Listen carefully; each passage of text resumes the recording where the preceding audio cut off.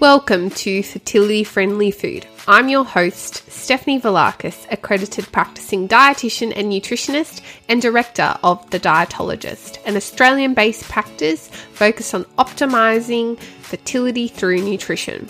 This podcast will bring you snack-size episodes for you to learn, grow, and be inspired by the latest research, facts, and practical lifestyle tips about eating well for optimal fertility, helping you cut through the confusion and myths to take back some of the control on your fertility journey, one bite at a time.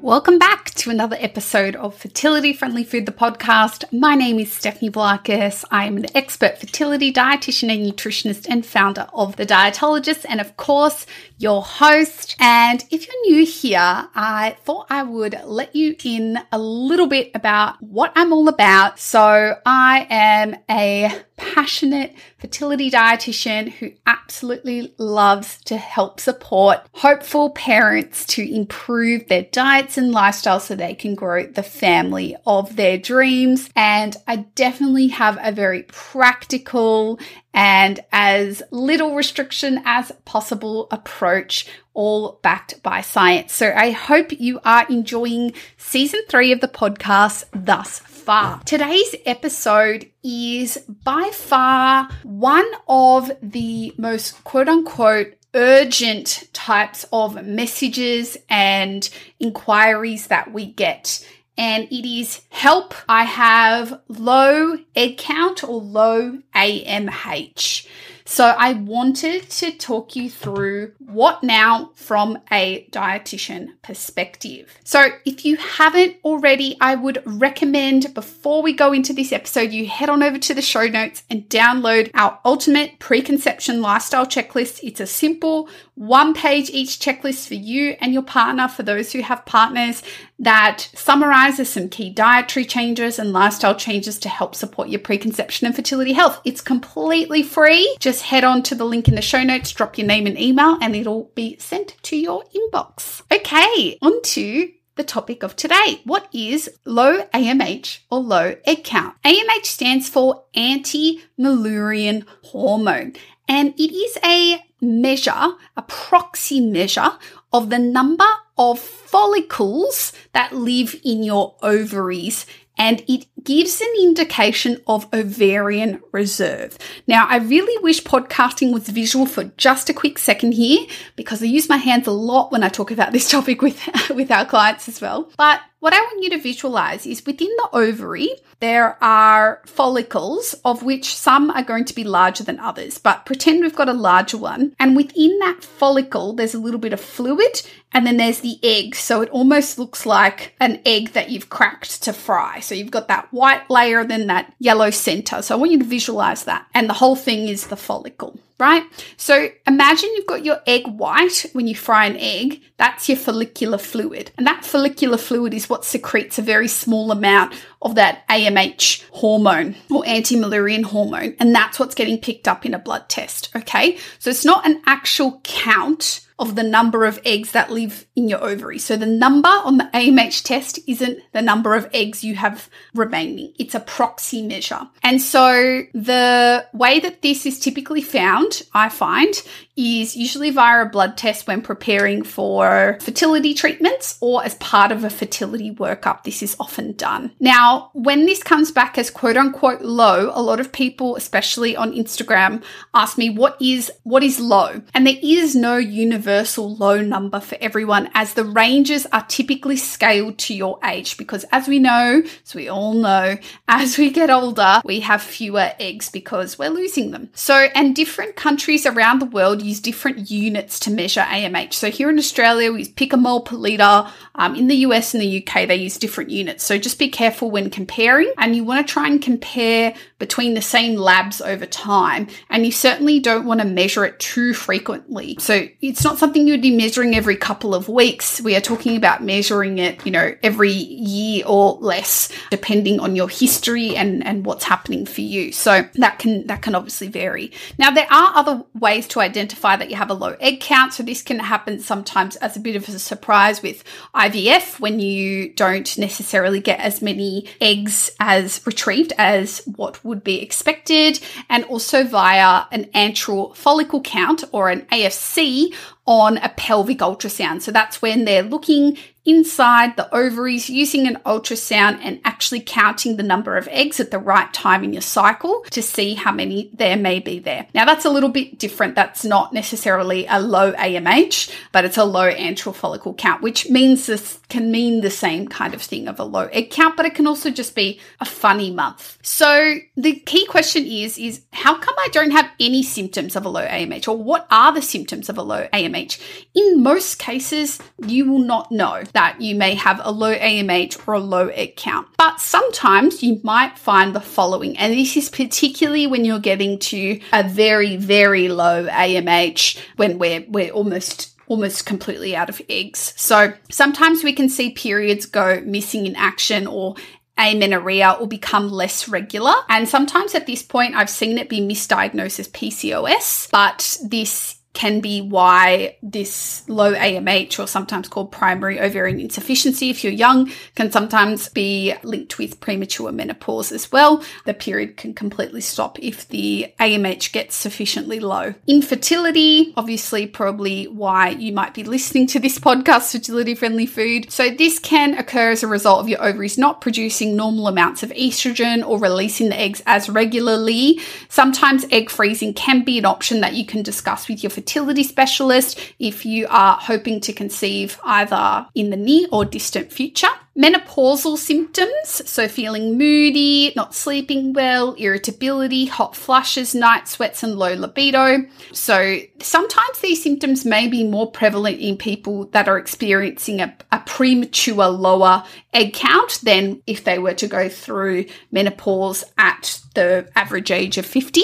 And psychological issues are more prevalent in people that are experiencing very low AMHs and very low egg counts, so may experience high levels of depression and anxiety. What's important to note is when we're interpreting, in particular, the AMH result, we need to get our investigator hats on and have a think about a few different things from a clinical side. So we need to think about your vitamin D status. So you should also be getting a vitamin D lab test done around about the same time as you're getting your AMH done. And the reason why is about 1 in 4 Australians, at least, are deficient in vitamin D. And if you are experiencing a vitamin D deficiency, this can cause a false lowering effect of your AMH. That does not mean you have less eggs when you are vitamin D deficient. It means the Mullerian hormone, the anti-Mullerian hormone, is falsely lowered in a blood test when your vitamin D is low. It does not mean you actually have less eggs. It's just the test is going to show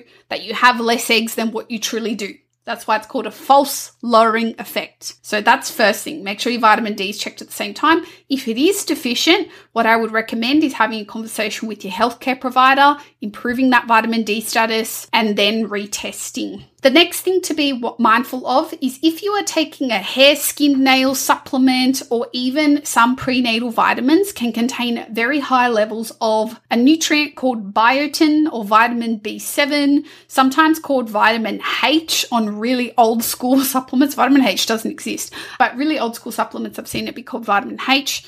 If that is being supplemented in high doses, you might get a false elevation of your AMH result. So again, that hormone is trying to show you that you've got more eggs than what you actually do. So it gives you kind of a false sense of security. So it's important that when you're looking at these lab results, that you take it in the context of your age, your vitamin D status, biotin, and other factors that are relevant to you. Now, this is understandably, when you get this kind of news, especially if it's not something you expected, it can be very emotional, especially if you are hoping to try to conceive either in the near or distant future. I have had clients as young as, with a history of receiving a low AMH result as young as 13 and 14 receive this kind of news. And naturally, that is a lot to take in at that age. But I've also seen clients in their early 20s, their early 30s, early 40s. And honestly, it almost doesn't matter what age that I see somebody experience receiving this news in, it feels equally devastating in many ways because of, I guess, your expectation of what you thought might be happening. But particularly people who are young, who are told you've got plenty of healthy eggs, which is true for most people, that receiving a low AMH kind of diagnosis or a primary ovarian insufficiency, which is technically what it's called, diagnosis can be additionally confronting because now you may have to be thinking about your family planning goals when maybe that's something that wasn't on your mind at 19 or 20 or 21, for example. And I think it's really important here to go and speak to your medical professional and discuss your options, discuss egg or embryo freezing. If you're not ready to have children right now, discuss your concerns with your healthcare team and explore those options that are right for you. Now, a lot of people ask, why does this happen? Why is my egg count lower than it should be for my age? Why is my AMH low? So, of course, the biggest factor is age. So obviously, as we get older, we have fewer and fewer eggs. However, remember, this is scaled to your age. So if you have been told by your healthcare provider specifically that you have a lower AMH or a lower egg count than what is expected, then that is scaled to your age. So yes, age is a factor, but some of these other factors may be relevant to you. So you may in fact have a diagnosis of primary ovarian insufficiency, which may be linked to some family history and genetics. There's some research about the fact that people that have low AMH are more likely to have a family member with it, and some genetic syndromes as well are associated with primary ovarian insufficiency, such as Fragile X and Turner syndrome. Just experiencing perimenopause, menopause at an early or premature state, which again, we don't really understand why. If you had a history of cancer treatment, such as chemotherapy, some autoimmune diseases, and the thing that I personally see the most in our clinic, I should say, is endometriosis and or laparoscopic excision of endometriosis, particularly around the ovaries, can lead to a post-op, permanent drop in AMH and egg count. So you do want to be keeping this in mind if you are planning an endometriosis surgery, that you want to be monitoring the AMH before and after. Super important, and discussing your options all the way through and any concerns that you have. Now, obviously, if you have endometriosis, not interested in having kids ever, not as relevant. However, it's still relevant because the reason being is this is more than just your fertility. If you end up going through menopause, 10 or 20 years earlier than what you should, whether you decide to use hormones or not, irrespective. But there are other implications to your bone health, to what you'll experience, and also your heart health in terms of your symptoms, in terms of what you experience. So there are other implications beyond fertility, which I'll get to in a moment. Now, the number one question is, how do I boost my AMH? Do I just take a vitamin D? Taking a vitamin D, unless you are deficient, doesn't really make any sense because, again, it's not a true increase in the egg count. It's an increase in the anti-Mullerian hormone, which is going to just be an artificial increase, okay? So sadly, no, you cannot grow more eggs back. Even if you haven't been ovulating due to the oral contraceptive pill use or any kind of hormonal contraception use, you suppress your period, or amenorrhea, whether that be primary or secondary, like hypothalamic amenorrhea, you cannot, quote unquote, save your eggs. Each month you lose more than just the egg you ovulate. You lose a bunch. So sadly, you cannot grow more eggs back as time goes on, truly increase your egg count. What you can do is restore the accuracy of that AMH if you are vitamin D deficient with targeted approaches to improve your vitamin D status, which you need to discuss with your healthcare provider. So just because your AMH number increases, say you take a ton of biotin, for example, not recommending that, hypothetical, that would artificially make the AMH number go up, but that just makes your ego feel good. It doesn't actually mean you have more eggs, okay, which is actually what we need here. So just be aware that that number is not the number of eggs. It is a proxy measurement for it's kind of like how long you have left with your eggs, so to speak. So that's a lot of doom and gloom. I'm not going to lie. That's a lot of quantity chat, but I wanted to put this in a podcast episode, make it super clear. I know I talked about egg health before in season 1, but I wanted to talk about how we need to focus on quality, which I would highly, highly recommend going back to season 1, episode 6, all about nurturing your eggs. But just a quick recap. The things that we want to be avoiding to protect our eggs is no smoking, no excessive alcohol consumption. We want to limit pollutant and endocrine disrupting chemical exposure. We don't want too many saturated or trans fats from fatty cuts of meat, processed meats like bacon, coconut oil, palm oil, deep fried foods, that class of foods. And we also want to keep our blood glucose levels in check, particularly important for those with insulin resistance, PCOS, or a history of type 2 diabetes. We want to really make sure that that is optimized for our eggies. Now, the things that we want to boost are things like antioxidants from fruits, veggies, extra virgin olive oil, herbs and spices, as well as omega-3 rich fish.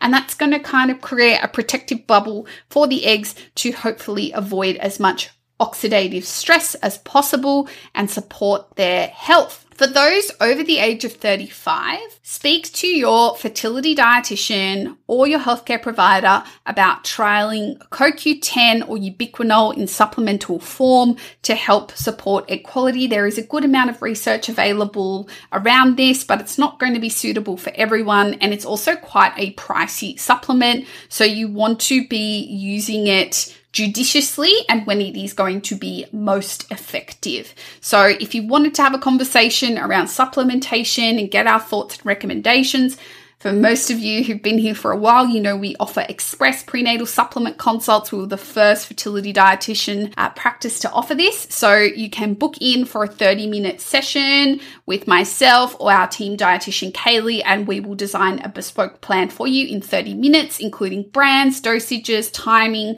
and what the right plan is for you. It's more than just the prenatal in most instances. So we give you that complete regime as well. So definitely check that out at thedietologist.com.au.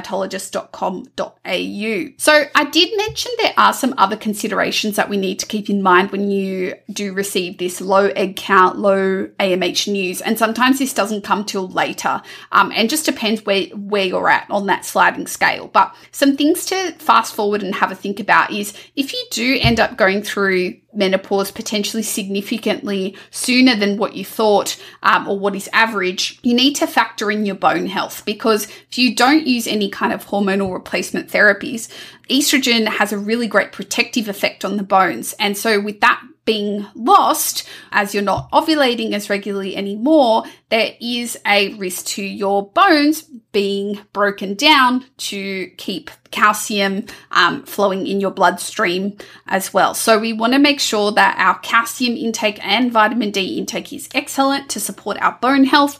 And as well, if you are experiencing those perimenopausal symptoms, for symptom control, some things that can be really helpful is increasing your phytoestrogen intake, things like soy foods such as tofu, tempeh, soy milk, and edamame beans. These foods contain a naturally occurring estrogen, like I said, phytoestrogens, which can weakly bind the estrogen receptor and help provide a little bit of relief for those symptoms by mimicking that estrogen loss. So when the estrogen levels are low, adding in the phytoestrogens can be helpful in mitigating those quote unquote classic menopause symptoms. Now, I wanted to leave this episode off because this is a little bit longer than my usual snack size episode, but there's a lot to cover and I wanted to be comprehensive. So I hope this has been helpful. But the last thing I wanted to leave you with is it is completely possible to conceive with a low AMH, both unassisted and with assistance. Just because your AMH is low for your age, it does not mean all the eggs that you have are not good quality or won't fertilize or won't implant. That isn't necessarily true.